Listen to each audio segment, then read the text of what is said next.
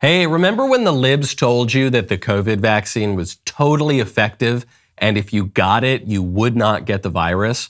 And then, like 5 minutes later, they told you that you needed a booster shot.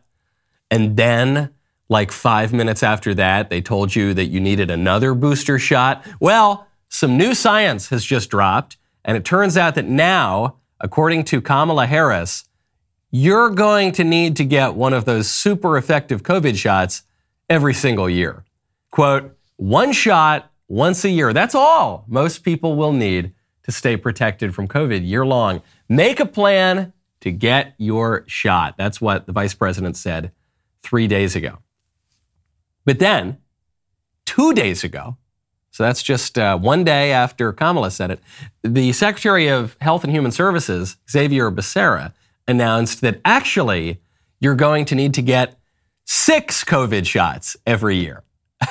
Quote, if it's been over 2 months since your last dose, quote, make a plan to get one now.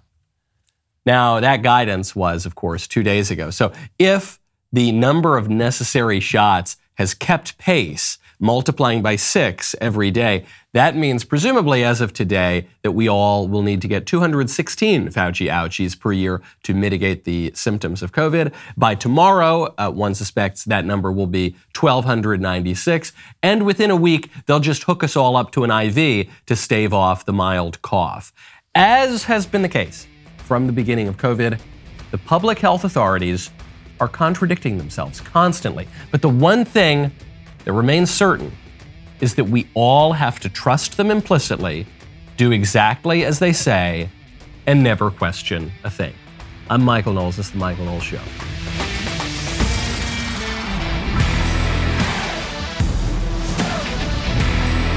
Welcome back to the show. My favorite comment yesterday is from Frank, who says, the fact that murderers hate pedophiles more than the Democrats do tells you everything you need to know about the current state of the party. That's a pretty good point. I had not thought of that before. The pedophiles are much, much safer in the company of elected prominent Democrats than they are in the company of murderers and all sorts of terrible people in prison. You'd be much better, if you're a pedophile, you'd do much, much better to hang out with Democrats than the murderers. Democrats could make you a state senator in California, for instance. I don't know. I'm just thinking off the top of my head. It's really good, by the way, whether you're in prison, whether you're out of prison. But I know people, in prison, they work out a lot.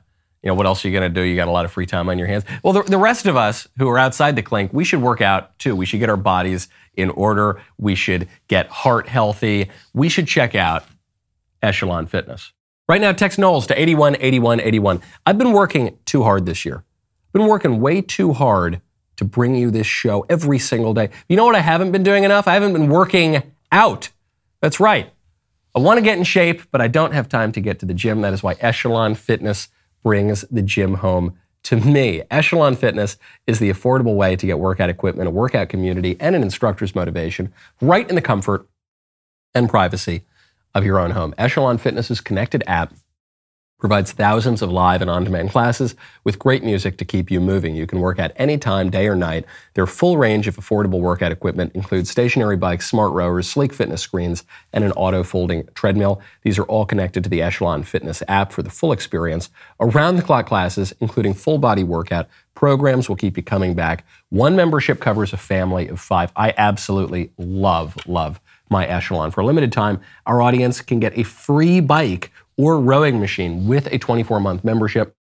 To get your free bike or rower, text Knowles, K-N-O-W-L-E-S, to 818181. That is Knowles, K-N-O-W-L-E-S, to 818181 to claim your free bike or rowing machine. Text Knowles, K-N-O-W-L-E-S, to 818181. Message and data rates may apply. See terms for details. So we have to trust the science. The science is always right. The scientists always know exactly what they're talking about. It's funny that Kamala Harris and Xavier Becerra are making this announcement right now, 2 days after I gave this speech at Franciscan University about how science is totally fake. And you can find that speech in its entirety at the YAF YouTube channel. It's just obviously totally fake. It's obviously just shooting in the dark. And yet they insist we have to believe whatever they say. at any given moment. And if you contradict it at all or raise any questions, then you're spreading dangerous misinformation. You're basically a murderer and you need to be deplatformed. But then they contradict themselves pretty dramatically within 24 hours. The difference between, well, forget for a moment that they told us, get the shot and you're good, period. Now we're being told, no, you have to get multiple shots. Now they're saying you're going to have to get a shot every single year. And then 24 hours later, they say you're going to have to get 6 shots a year. That's a pretty big difference, okay? And there's nothing new here. The public health authorities have always been a little bit dodgy. And they remain dodgy, and they remain dodgy even about their own dodgy history. There was an announcement from Rochelle Walensky. Rochelle Walensky is the head of the CDC, who throughout COVID has gotten a whole lot of things wrong, who told you that if you got the vaccine, you would not catch COVID. Then what happened? A lot of people did catch COVID, and then Rochelle Walensky tried to retcon the guidance and say, no, we weren't talking about how you couldn't catch COVID or spread COVID. We were just saying that actually, it'll mitigate some of your symptoms. But that is not what they said. So Rochelle Walensky, who's got a pretty checkered track record right now, she announces, quote, this year marks the 50th anniversary of the end of the Tuskegee syphilis study. Tomorrow I will be joined by colleagues and public health leaders as we honor the 623 African-American men, their suffering and sacrifice, and our commitment to ethical research and practice. Come again? Could you explain what we're celebrating tomorrow? Because she's referring to the Tuskegee syphilis study. That's better known as the Tuskegee experiments. The Tuskegee experiments started in 1932 when the U.S. Public Health Service conspired with the Tuskegee Institute to create a fake medical program. And the fake medical program was purporting to treat people with syphilis. Instead, though, it administered a bunch of dangerous chemicals and procedures to hundreds and hundreds of black male participants who had no idea that they were being treated as lab rats. And this went on for decades. Only in the 1970s did the government actually cop to the conspiracy and pay out $10 million plus lifetime health benefits to the men that it exploited. So no, it wasn't just some ordinary syphilis study. It was actually keeping effective treatments away from these black guys and giving them all sorts of chemicals to see what that sort of thing would do. And those black guys did not make a sacrifice. They were sacrificed, or at the very least, they were exploited by corrupt and cynical public health officials. And the craziest part of the announcement to me is not the language is pretty wild here because they're clearly painting with a rosy brush what actually took place. But what's so amazing is the fact that they continue to try to cover this sort of thing up and celebrate it and frame it as a great research and wonderful sacrifice, is it tells you they'll do it again. These people have not reformed at all. The only reason they had to cop to the Tuskegee experiments in the first place is that it was exposed, and they had to say, okay, we've sort of been doing this thing for a while. And they remain so cynical about the whole thing. What do they do today? I always think about this with the CIA and other government agencies when they conducted all sorts of extraordinarily unethical projects and experiments in the 20th century. Think of MK Ultra, testing out drugs, psych drugs on unwitting participants, and all manner of conspiracies. And then today we're just supposed to believe, but then they stopped doing all of that. Yes, it's true. The government perpetrated all sorts of wicked, wicked conspiracies in the past. But now we don't do that anymore. One day they just decided to stop. Oh yeah? Okay, cool. That's great. Well, if you believe that, I have got a bridge in Brooklyn to sell you. I've got a bag from Balenciaga to sell you if you believe that, talking about experiments and conspiracies. So a friend of mine tipped me off to this last night. A few other people seem to have noticed it as well. We've covered for a couple of weeks now the Balenciaga weird child porn referencing S&M featuring advertisement campaigns that they were running a few weeks ago. And then there was this really weird phenomenon on Google Translate where if you typed in Balenciaga into Google Translate and you said from Latin to English, It just said, do what you want, which is very strange. Because if you just typed in ba, it would say ba, because ba is not a Latin word. Len, it's not a Latin word, so there was no translation. Si, aga, aga. But then you type in ba, len, si, aga, it says do what you want. Doesn't make sense. That's not what that means in Latin. And it happens to be the first commandment of the Satanists, do what thou wilt should be the entirety of the law, as formulated by Aleister Crowley. So anyway, a friend of mine last night said, what happens if you add another A to the Baal? So it's not Ba, it's Baal, meaning probably the most prominent demon that's been worshipped in human history. So you type in Baal, lowercase, and you get, as an answer, lowercase Baal. Because there's no Latin word Baal that would mean something different in English. Then you type in Ensi. Again, you get Ensi, because Ensi is not a Latin word. Aga, you get act. Okay, so there could be an English rendering of aga in Latin. But then you type in Baal, B-A-A-L, like the demon, Ensi aga. And the translation on Google Translate into English is, Baal is the king. And it gets even weirder. All of a sudden, it capitalizes the B in Baal. When you just do Baal as a standalone word, Latin to English, it keeps it lowercase. When you type in Baal, Ensi aga, it translates it to a capital B, like the proper noun of a demon. Baal is the king. It goes without saying, that is not what that statement means in Latin. So what does this mean that this happens? What does this mean that these two really, really weird translations come out in Google Translate that don't actually translate the words from Latin?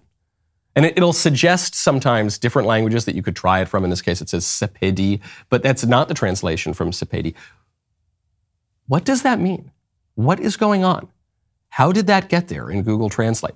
I don't know. I'm not advancing any theory. I'm not telling you that there's some grand conspiracy of evil people meeting in a room at Google. But it is kind of weird. And it's not just weird anymore as a fluke. It'd be hard to say, well, that's just happenstance. We've now seen it twice. Balenciaga, do what thou wilt. Balenciaga, Baal is the king. On top of this campaign that Balenciaga has put out with S&M imagery, chains and leather and the weird pedo stuff. And then you look at the stylists with Balenciaga, they post overt satanic imagery all over the social media. And it's just, I'm trying to rack my head. I always want the simplest solution, the least kind of out there. Explain that to me. I can't really make sense of that. Once might be a fluke. Twice I'm starting to see a pattern here, and it's a pattern that crops up a lot, not just in our modern culture, but has cropped up a whole lot throughout all of history. Now, speaking of fire, when you want to cook some nice stuff over a fire, you definitely need a propane tank. When you want the easiest way to replace your propane tank, you need Cinch. Right now, head on over to cinch.com, use promo code Knowles. The last thing you want to be doing the morning of the Christmas party is driving around to exchange your empty propane tank for a new one. Get ahead of the game this year with Cinch. Cinch is a propane grill tank home delivery service. They deliver propane tanks right to your door. Cinch delivers on your schedule, no long-term commitment or subscription required. Plus, delivery is completely contactless. You don't have to be home to receive the delivery. You can track the order on the Cinch app from anywhere. Looking to exchange a tank? Cinch handles the whole process for you, so you don't have to go to the hardware store or gas station. Exchange any brand of tank as long as it is standard grill size. Choose the delivery date. Cinch handles the rest. Go online to cinch.com or download their app to order. New customers can get their first tank exchange for just $10 with promo code Knowles. Go to cinch.com or download the Cinch app and use promo code Knowles to get your first tank for just $10. CYNCH.com, promo code Knowles. This is a limited time offer. You must live within a Cinch service area to redeem it. Cinch.com/offer for details. Speaking of dark stuff from powerful people, Disney CEO Bob Iger has finally spoken out on not only Disney's woke content that they're putting out there for kids, but also the political campaign to pressure Disney not to put out that woke content. And what you're seeing reported in some conservative media is that Disney is backing away from the culture war. Disney has learned its lesson and it's going to back away and no longer push this woke content on kids. That's not exactly what I'm hearing from Bob Iger. Here's a virtual question. Many cast members had wished that Disney stayed out of politics. Will Disney stay out of making political statements? I think there's a misperception here about what politics is. And I think that some of the subjects that have proven to be controversial as it relates to Disney have been branded political, and I don't necessarily believe they are. I don't think when you are telling stories and attempting to be a good citizen of the world that that's political. Just not how I view it. Do I like the company being embroiled in controversy? Of course not. It can be distracting, and it can have a negative impact on the company. And to the extent that I can work to kind of quiet things down, I'm going to do that. But I think it's important to put in perspective what some of these subjects are and not just simply brand them political.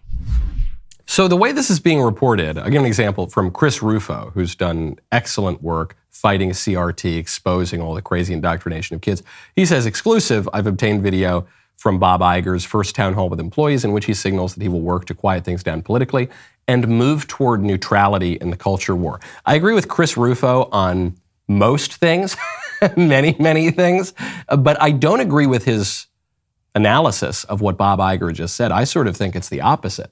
I think what Bob Iger is saying is, I want to quiet things down because I don't want Disney's bottom line to get hurt, but I am not going to back away from the culture war. You heard what he said there. He said, listen, certain things are being described as political that I don't think are political at all, such as trying to be a good citizen of the world. First of all, anytime you discuss citizenship, you are by definition discussing something that is political. If citizenship is not political, nothing is political. To be a citizen is to be a member of a political community. So Bob Iger is either ignorant of what politics is or he's being obtuse there. But to use that phrase, citizen of the world, that's an extremely politically loaded phrase. To be a citizen of the world is in conflict with being a citizen of a nation. To be a citizen of the world is to accept globalism, which is one of the most politically controversial concepts of our age. And it's obviously Disney is leaning far more in that direction and against the nationalists. So I would that it were so simple, but I don't think that Disney has learned anything. I don't think that Disney is backing away from the culture war. The only thing that they have learned, there's one thing that they have learned, which is they've got to be a little bit more subtle about it. They can't have their executives out there on camera saying, we're going to push a not-so-secret gay agenda. No, they need a secret agenda. They need their radical agenda needs to be a little bit subtler so it doesn't arouse the ire of the ordinary American people to such a point that you've got governors in different states, Ron DeSantis in particular, going in and punishing Disney for pushing this kind of content, okay? And that is why Disney feels that they've got to make any changes whatsoever. It is because of Ron DeSantis, and Ron DeSantis is taking a victory lap for that win. We didn't drag them in, Tucker. They went in on their own and not only opposed the bill, they threatened to get it repealed. These are parents' rights, important policies in our state that are very popular. And so they brought this on themselves. Yeah. All we did was stand up for what's right. And yes, they're a big, powerful company. But you know what? We stand up for our folks. And I don't care what a Burbank-based California company says about our laws. Now, don't forget, everyone is celebrating what DeSantis did now. But at the time, it was somewhat controversial on the right.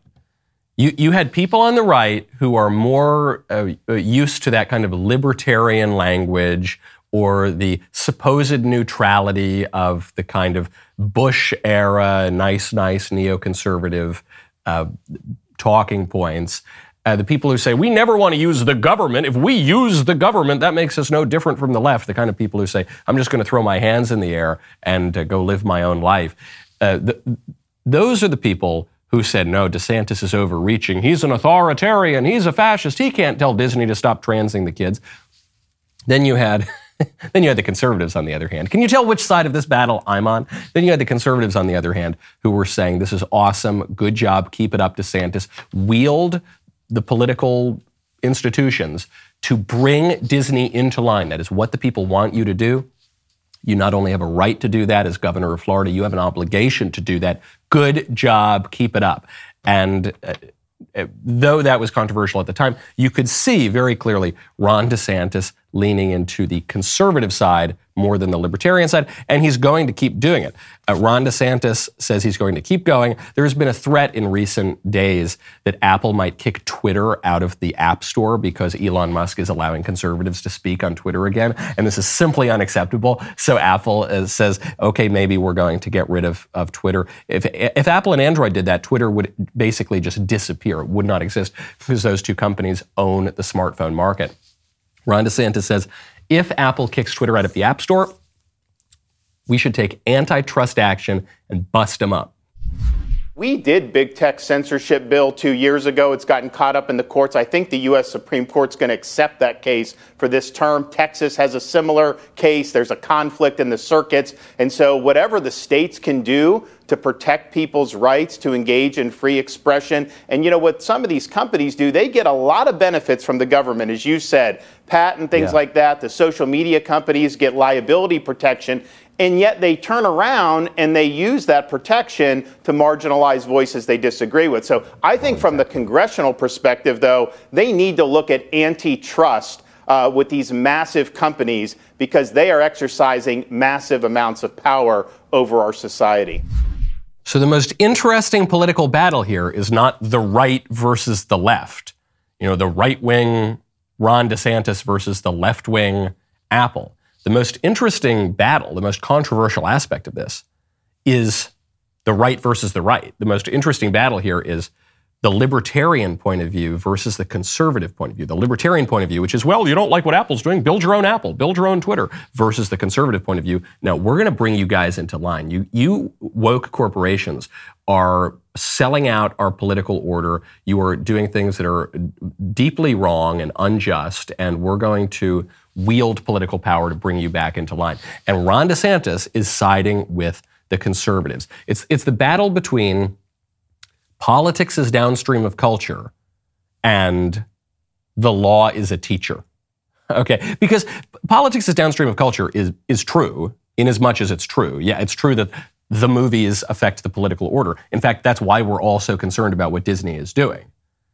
But the way that phrase has been used has basically been as a way to let Republican politicians off the hook, to say that, you know, politics, the government is not how we should solve any of our problems. We should only make movies. We should only engage in the cultural battles, and because it would be so unjust to wield the government, versus the traditional view, which is, of course we should wield the government. Why else do we run for elections? Of course the government can fix some problems. Of course the law is a teacher. And we should know that because conservatives and libertarians prattle on all the time about how the government creates certain incentives and that can lead to bad outcomes. We talk about how in the 1960s, the government created all these perverse incentives with the rise of the welfare state and all sorts of terrible laws, and that led to bad outcomes because those incentives changed people's behavior. Well, if the government can create incentives that make people's behavior worse, the government also can create incentives that make people's behavior better. Of course, that's always been true. Of course, the law is a teacher. And so what Ron DeSantis is saying is, yeah, you movie makers, you go make your movies, and you people in the culture or private industry, obviously, you do the best that you can. You fix the culture from your angle, but I'm going to wield the government, okay? And 10 years ago, I bet a lot of conservatives and Republicans would not have spoken like this or would not have wanted to hear that kind of message. But this is a different time, and I think Ron DeSantis knows what time it is in that regard. All right. Obviously, the guy he's energetic. He feels like he's going to be running for president, and that's why when you want to feel energetic, when you want to feel ready to take on a presidential campaign, you got to take some coffee. You got to drink Black Rifle coffee. Right now, go to blackriflecoffee.com. Use promo code Knowles. Black Rifle Coffee Company is helping you knock out your Christmas shopping with a ton of fabulous new products this year. Shop the best brewing gear, thermoses, mugs, and apparel designed for folks who love country and coffee. Black Rifle sources the most exotic roasts from around the globe. All coffee is roasted here in the U.S. by veteran-led teams of coffee experts. Stuff your Christmas stockings with the latest roasts from America's coffee for 10% off with my code Knowles, K-N-W-L-E-S. Better yet, sign your Secret Santa up for a coffee club subscription. Imagine the joy of a pre-scheduled coffee delivery, your favorite roasts when you need them most. It is the gift that keeps on giving. Black Rifle Coffee is veteran-founded and operated. They take pride in serving coffee and culture to people who love America. Every purchase you make with Black Rifle helps support veteran and first responder causes. Go to blackriflecoffee.com. Use promo code Knowles for 10% off coffee, coffee gear, apparel, or when you sign up for a new coffee club subscription. That's blackriflecoffee.com. Promo code Knowles for 10% off. Black Rifle Coffee, supporting veterans and America's coffee. Now, Ron DeSantis is not doing all of this just to do it. I'm sure he believes in these things. I'm sure he's got plenty of principles. He's obviously got a lot of political courage. He's also doing this because the guy is clearly running for president. And the clearest evidence that he's running for president is that he's about to publish an autobiography. And the autobiography is about his early life and his career in college and playing college baseball. And I believe he was in the Navy and then Congress and then now governor of Florida. And so it's a candidate book. It's a book to introduce himself to the American people who don't yet know him. And it has a title like all of the other candidate books. This title is called The Courage to Be Free, Florida's Blueprint for America's Revival. And then on the cover, it's just Ron DeSantis standing in front of an American flag smiling. It is the most archetypal candidate running for president book that you have ever seen in your whole life. So if you were a gambling man right now, certainly you would bet that Ron DeSantis is running. It doesn't necessarily mean he's running. Sometimes candidates have come out with these books, or potential candidates have come out with these books, and then they choose not to run. Classic example of this would be 2012. Mitch Daniels, then the governor of Indiana, really looked like he was going to run for president. I was actually somewhat involved in his pre-campaign for president, and he had this book coming out, Saving the Republic, or Keeping the Republic, and it was a total candidate book, and then he ended up not running because he didn't want to deal with certain family issues if he went on the campaign, and it was all very sad. But he still had the book come out because he was preparing the campaign. And you see all of these. I remember Tim Pawlenty, when he was running for president, he came out with a book. It was called The Courage to Stand. Which I thought was one of the stupidest titles I've ever heard. Does it really require a lot of courage to stand? I suppose it requires more courage than to sit. Or at least requires more strength. But the courage to stand. Wow, that's amazing. And now DeSantis, The Courage to Be Free. Okay, slightly better title, but still, it's just totally typical of the genre. So what does this tell us? It tells us he's probably running for president, but what it tells us is something about the campaign that he intends to run for president. Ron DeSantis, by all markers, intends to run a conventional campaign for president. Compare the books. The Courage to Be Free, Florida's Blueprint for America, right? Even to say, here's my blueprint for the whole country, is to say, I'm going to run for president. Compared to Donald Trump's candidate book. He put out a candidate book too in 2016. But it wasn't called The Courage to Stand, Keeping the Republic, The Courage to Be Free. It was called Crippled America. Crippled America, How to Make America Great Again. Every other candidate book in all of human history has had some really positive, rosy, happy title. Trump's has this really negative title, Crippled America. It's really bad, but we're going to make it great again.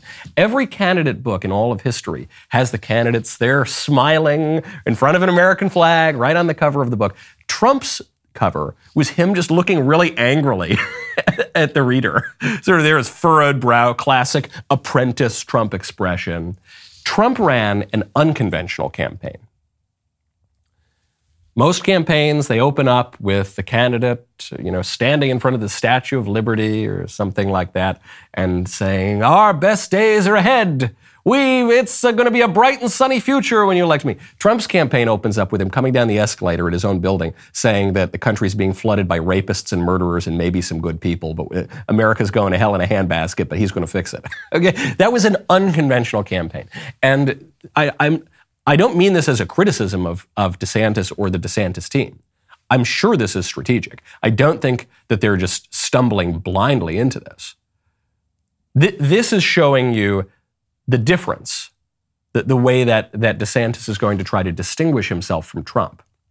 I've said from the beginning, the challenge for DeSantis is that his finest selling point is that he's supposed to be Trump 2.0, Trump with all the upsides, none of the downsides. But his place in the campaign is as the anti-Trump candidate. So his place in the campaign is, because Donald Trump is running, is going to attract all of the squishes and the libs and the moderates and the never-Trumpers. That's not DeSantis' fault. That's just the way the circumstances are. And so how does he thread that needle? Well, right now what he's trying to do is he's trying to be super-duper Trumpy when it comes to pummeling private corporations into submission, which is a good thing. That's great. That distinguished Trump from the rest of the Republicans who would just spout off some platitude about free trade and then, build your own Twitter and then go on doing nothing. So Trump said, no, we're going to bring these companies into line. Okay, we're going to wield the government to make you companies do what we want. And so DeSantis is going very, very Trumpy on that front. But then he's running the opposite of a Trump campaign on the other. He's running the classic, just here I am, a nice smiling American boy with some platitude as the title of my book. And so that is going to distinguish him. Again, it's a very, very tough balancing act that DeSantis is going to have to do. But, not to take my Nostradamus hat out here, I think that is very clearly the strategy that they are undertaking. And so far, it's been very, very effective. Speaking of politicians writing about themselves, this is my absolute favorite news story of, the past year. This is so funny. There's a state senator in California, Democrat by the name of Scott Wiener. If you've heard that name before, it is in the context of Scott Wiener pushing a bill, which then did become law, to give more lenient punishments to pederasts, to men who sexually abuse minors, to make it such that they're more likely to get lenient sentences. And his name is Scott Wiener, and that's just amazing. So Scott Wiener has just come out, and he said, not even 24 hours after MAGA grifter Charlie Kirk tweeted homophobic lies about me, I received this threat, repeating one of his lies. But that was the point, riling people up against me and other LGBTQ people. Words have consequences, and Twitter is becoming a cesspool for this crap. First of all, pretty amazing that this guy is lumping in pedos and pedo supporters with LGBTQ. I mean, is that not in itself a bit homophobic, wouldn't you say, State Senator Wiener? But here's what he says he received. After that awful Charlie Kirk told terrible lies about him, this is the threat that he received. And he includes just a screenshot of it. It's a shame you come out and you're okay to release all these pedophiles. You're okay with people intentionally giving other people AIDS, and your office can't even pick up the phone to answer about these questions. You're sick, man. I don't even call you. You shouldn't even be a man. You're a sick individual. I don't care about what you do off hours, but when you try to force it upon California, it's like myself and others. You'll have something coming to you. People like you won't be able to walk down the streets when light comes to the darkness that you're effing providing, you piece of SHIT. Whew. Wow, man, that's a threat. That's a real threat. That's not good to threaten people. Except there was something a little bit weird about this screenshot of the message that Scott Wiener allegedly received. It has a cursor right at the end of it. Now, the cursor is the thing that you see when you type something on the computer. You know, it's just that blinking line when you are writing a Word document or a note. So I've just got a little bit of a pro tip for Scott Wiener. when you are fabricating a threat against yourself, it is really smart to remove your cursor from the screenshot before you post it to Twitter. I'm amazed that at the end of this threat, the would-be assailant didn't say, "This is MAGA country. Give me your Subway sandwich, Senator Weiner." Senator Weiner, have you ever been on the show Empire? It's so sad. The guy just totally got exposed. And now we cover this on the show a lot. When these hate, crime, threat, homophobic, racist, sexist, when these things make it into the news, a lot of the time, maybe most of the time, they turn out to be hoaxes. They turn out to be Jussie Smollett situations. And that would seem to be what's going on here. So I wasn't the only guy to notice this. A number of other people did too. And then sometime later, Scott Weiner had to answer this. And so he said, "And for all the MAGA conspiracy theorists out there, the threat was a voicemail. And this is a transcription. But have fun spinning around with your conspiracies." And he has a little eye-rolling emoji. Well, hold on. See, you told us initially that he got this threat. And then he posted the screenshot, which had the cursor. I forgot to mention, the threat also had little spell check lines underneath it because the grammar was off. So you want to turn that off too when you fabricate your own threats. But now he's saying, no, it actually wasn't an email or a text or anything. It was a voicemail that I transcribed. But if it was a voicemail, why wouldn't you just post the audio? You could post that to Twitter. That'd be very easy. In fact, it would be much more engaging if there were a little sort of video screen with the audio playing, and you could hear this guy. It'd probably make it easier to identify the man who's making this threat, this awful, terrible MAGA right-wing conservative who almost certainly does not exist, right? I think probably if he did post the audio, which does not exist of this, which almost certainly doesn't exist, it would probably sound like that Nigerian guy who was paid to attack Jussie Smollett in Chicago. Doesn't hold up. Does not hold up. I think Senator Scott Weiner should take the L. Any reasonable person would have to say this is most likely, almost certainly a hoax, a threat perpetrated, fabricated by Scott Weiner upon himself. And you should just take the L and move on, bro. Just take the L.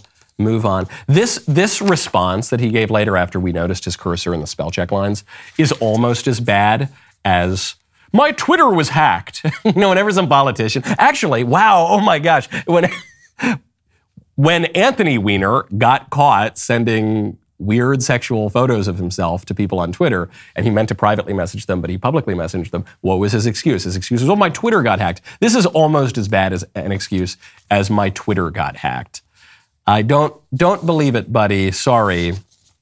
No, we're going to continue to criticize you and other politicians who openly advocate being lenient to pederasts, to pedophiles broadly. Sorry, buddy. Sorry. I hope you held on to your Subway sandwich. The season of giving is officially upon us. As you shop holiday gifts and deals, you should ask yourself, who exactly are you giving to? Because if you're buying stocking stuffers from woke companies, you're just stuffing the pockets of leftist CEOs and paying for them to mock what you believe in. Don't give them your money. Give Jeremy your money. His brand and brand new collection of Jeremy's Razors products will make the perfect gift for the pronoun-less men in your life. Well, those men have pronouns. They're just the correct pronouns. Today is the last day of his 30% off cyber sale. Get your loved one some woke-free shampoo and conditioner, body wash and beard kit, or the new Precision 5 razor with flip-back trimmer before Jeremy merrily restores list pricing. Go to jeremysrazors.com today for your last chance to save. Speaking of California, there's more trouble coming out of California. The San Francisco Board of Supervisors has just approved the police use of killer robots. Remote-controlled robots armed with deadly explosives can now be used by public officials in California. And I got to tell you, I don't really care. It's fine. I actually don't have a problem with this. I know a lot of conservatives are going to say, this is horrible. Oh my gosh, you're going to let the police use these killer robots? Yes. You're going to let the state have these killer robots? Yes. We already give the state the power to use all sorts of weapons that they could turn on us if they want to. That's called having a police force. That's called having a functioning government. I think the robots are a pretty good idea because what are they going to be used for? First of all, there are some checks in place such that they need to be authorized by a small number of people who will be held accountable, one hopes, if the robots are misused. But I don't think these robots are just going to be patrolling the streets, strafing us all down with machine guns. Not yet. That's not until they develop consciousness on their own and then they take over like in Terminator. But if they're just being used by remote controls right now, then it's no different than a drone. It's no different than any other kind of technological advancement in weaponry. What are they going to be used for? They're not going to be used for people who go jaywalking. They're going to be used to go into very, very dangerous places that you see in San Francisco. These are going to be used to go into trap houses, to go get very serious gangsters and criminals and drug traffickers and all the rest. And the reason that they're going to do it is so that some poor cop doesn't need to be the first guy in the door. Right? And so there are questions about the implementation. And there need to be safeguards, and they need to implement this slowly if they're going to implement it at all. They need to make sure that there aren't going to be catastrophic errors where some robot ends up blowing up an innocent person's home or something like that. But if we're talking about a very, very limited use of these killer robots to go into places where we know it's gang territory, where we know that it's very, very dangerous, we got cop killers in there who are going to kill the poor guy who goes in first, then I have no problem sending in a robot to blow these guys up. I have no problem at all. Being a cop is a very, very hard job. And there are bad cops, sure, but most cops are good guys.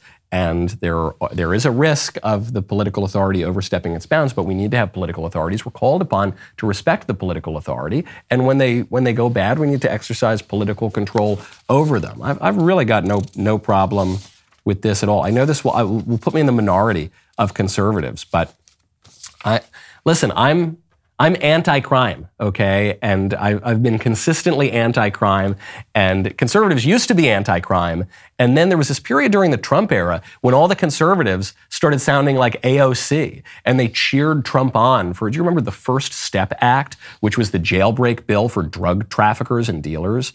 And it was presented as this bill to just let the poor guy who was picked up for a dime bag of marijuana, those guys statistically do not exist. The people who go to jail for drugs go to jail for peddling drugs, for drug trafficking. This during the worst drug crisis in our entire country, this opioid epidemic, and you're going to let them out of prison? I think that's completely insane. So I stood firm then, even though it was an unpopular position. Then conservatives became tough on crime again, and then now they sometimes go, I don't know, they go back and forth a little bit following the wins. But no, that's good. We should be tough on crime. Remember when Biden was running? And some conservatives opportunistically attacked Biden for his 1994 crime bill. 1994 crime bill is like the only good thing Biden's ever done in public life. It was a good bill. Okay, so we shouldn't blow in the wind. We shouldn't just take a cheap shot at San Francisco when it's easy to do so. It is good to be tough on crime. There are risks, and we got to mitigate those risks, and we got to be prudent. Now, speaking of potential tyrannical government, Karine Jean-Pierre, spokesman for the president, will not say whether or not the White House would be willing to try to shut Twitter down, as the White House has suggested in recent days. When you say that you're going to be monitoring some of the speech on there, if you see something that you don't like, would you try to shut Twitter down? So look, you know, when you talk about monitoring, you know, it is, I hate to break it to you, Peter, just like everybody else, we very much monitor the news. We pay close attention to everything that you all are reporting, and Twitter's in the news a lot. And so that's what we're paying attention to. We're paying attention to what is in the news and what is being reported on the misinformation that's out there. Let's not forget there's groups like NAACP, the Anti-Defamation League, and the public health leaders have been very vocal about their concerns as well. So yes, we are reading what you all are writing and looking at what you all are reporting about the misinformation that is out there. But, you know, I would hope that all Americans, including social media media companies, civil rights organizations I just laid out, including Fox as well, will agree that we need to call out hate speech and misinformation. That's a whole lot of words to say the White House might try to shut down Twitter for allowing conservatives to speak on there. That's a whole lot of words to say it, but that's what she's saying. It's a simple question. You guys have talked about how you're monitoring Twitter because now Twitter is allowing conservatives to speak more freely. Are you willing to shut it down? Just, well, look, we got to look at things, and maybe, look, that's a nice Twitter you got there. Sure would be a shame if something happened to it. So I don't, the reason I mention this, I'm not surprised at all that the Democrats are willing to wield the government to shut down conservatives from having a voice in the public square. But I don't want to hear peep from Democrats on the authoritarian overreach of Ron DeSantis going after Disney. The White House is threatening to shut down Twitter if it allows conservatives to have a voice in the public square. I don't want to hear anything about wielding the government against the private corporations. Give me a break. The Democrats have been doing that since forever, and they continue to do it today in a much more aggressive way than the conservatives do. I don't want to hear it. Well, no, but it's to stop hate speech. Oh, yeah, hate speech, by which the Democrats mean speech that they don't like, by which the Democrats mean any speech from any conservative ever. Speaking of hate speech, there was a story that drove me up a wall. This is a story from the motherland out there in the United Kingdom. It's about a woman who has worked in the court for many, many years, 83 years old, lady in waiting to the late Queen Elizabeth, godmother to Prince William, and Buckingham Palace was hosting an event for this charity. And so this woman shows up to the charity, and Prince William's godmother, this nice British aristocratic lady, says, "Where are you from?" And the woman at the charity says, "Sister Space." The woman's name is Ngozi Fulani. She's a black lady, which is a crucial detail for this story. She says, where are you from? She says, "Sister Space." "No, where do you come from?" "We're based in Hackney." "No, what part of Africa are you from?" "I don't know, they don't leave any records." It's a funny answer. "Well, you must know where you're from. I spent time in France. Where are you from?" "Here, the UK." "No, but what nationality are you?" "I am born here and am British." "No, but where do you really come from? Where do your people come from?" "My people, lady? What is this?" "Oh, I can see I'm going to have a challenge getting you to say where you're from. When did you first come here?" "Lady, I'm a British national. My parents came here in the 50s when..." "Oh, I knew we'd get there in the end. You're Caribbean." "No, lady, I'm of African heritage, Caribbean descent, and British nationality." "Oh, so you're from..." And so this is allegedly how the conversation went, according to the charity lady. And let's just take her word for it that this is verbatim how the conversation went. This woman, the charity lady, whined and complained and made a big fuss about this. The poor woman, the godmother to Prince William, has been fired. The spokesman for Prince William made a statement, said, "Racism has no place in our society. The comments were unacceptable, and it is right that the individual has stepped aside with immediate effect." This is Lady Hussey, who's 83 years old. Are you kidding me? Are you freaking kidding me? There was nothing wrong with those comments.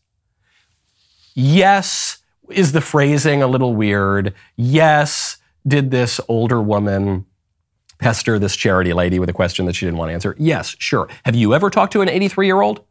Is it not the case that all 83-year-olds sometimes speak in a strange way and pester you with questions that you don't want to answer? There is nothing wrong with asking somebody, "What's your background?" There's nothing wrong with that at all. People ask me frequently, "Oh, Michael, where's your family from? What do you do? What's your background? You're from Sicily?" Yeah, I'm half from Sicily and then half from the British Isles. And oh yeah, where in Sicily? This is something we ask people all the time. There's nothing wrong with it. "I'm British, lady." No, she's asking you your background because you're obviously not English. The English are a people. There are people who look a certain way, and you don't look that way because your family came here as immigrants, which is fine. The British invited your family to come here as immigrants. She's asking a perfectly polite question of what's your background. And she actually got the answer out of you finally, which is, "Oh, my family background is from the Caribbean, Africa by way of the Caribbean into Britain." Furthermore, the way you know that this is not a question that ought to be off limits is because the libs tell us how important your racial background is. Right? Out of the one side of their mouths, the libs tell us there is pretty much nothing more important to your identity than your race, than your ethnicity, than your nationality. Then blackness, and blackness is at the heart of the experience of anybody with even slightly dark skin.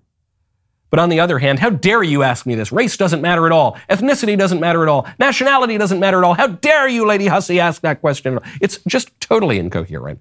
It's totally cynical and opportunistic. I feel terrible for this woman. I think it was extremely cowardly of the court to fire this woman, godmother to the future king, and longtime aide and confidant of the late queen, all because this obvious political leftist activist with a chip on her shoulder can't show a little bit of grace to an elderly woman who asked a perfectly fine question in a way that may have been a bit petulant or poorly worded, but a question that we all know deep down is not in any way mean or cruel or offensive. Completely preposterous, and I really wish people would stop caving into these cynical games of the libs, whether we're talking about people here in America or the future king of England.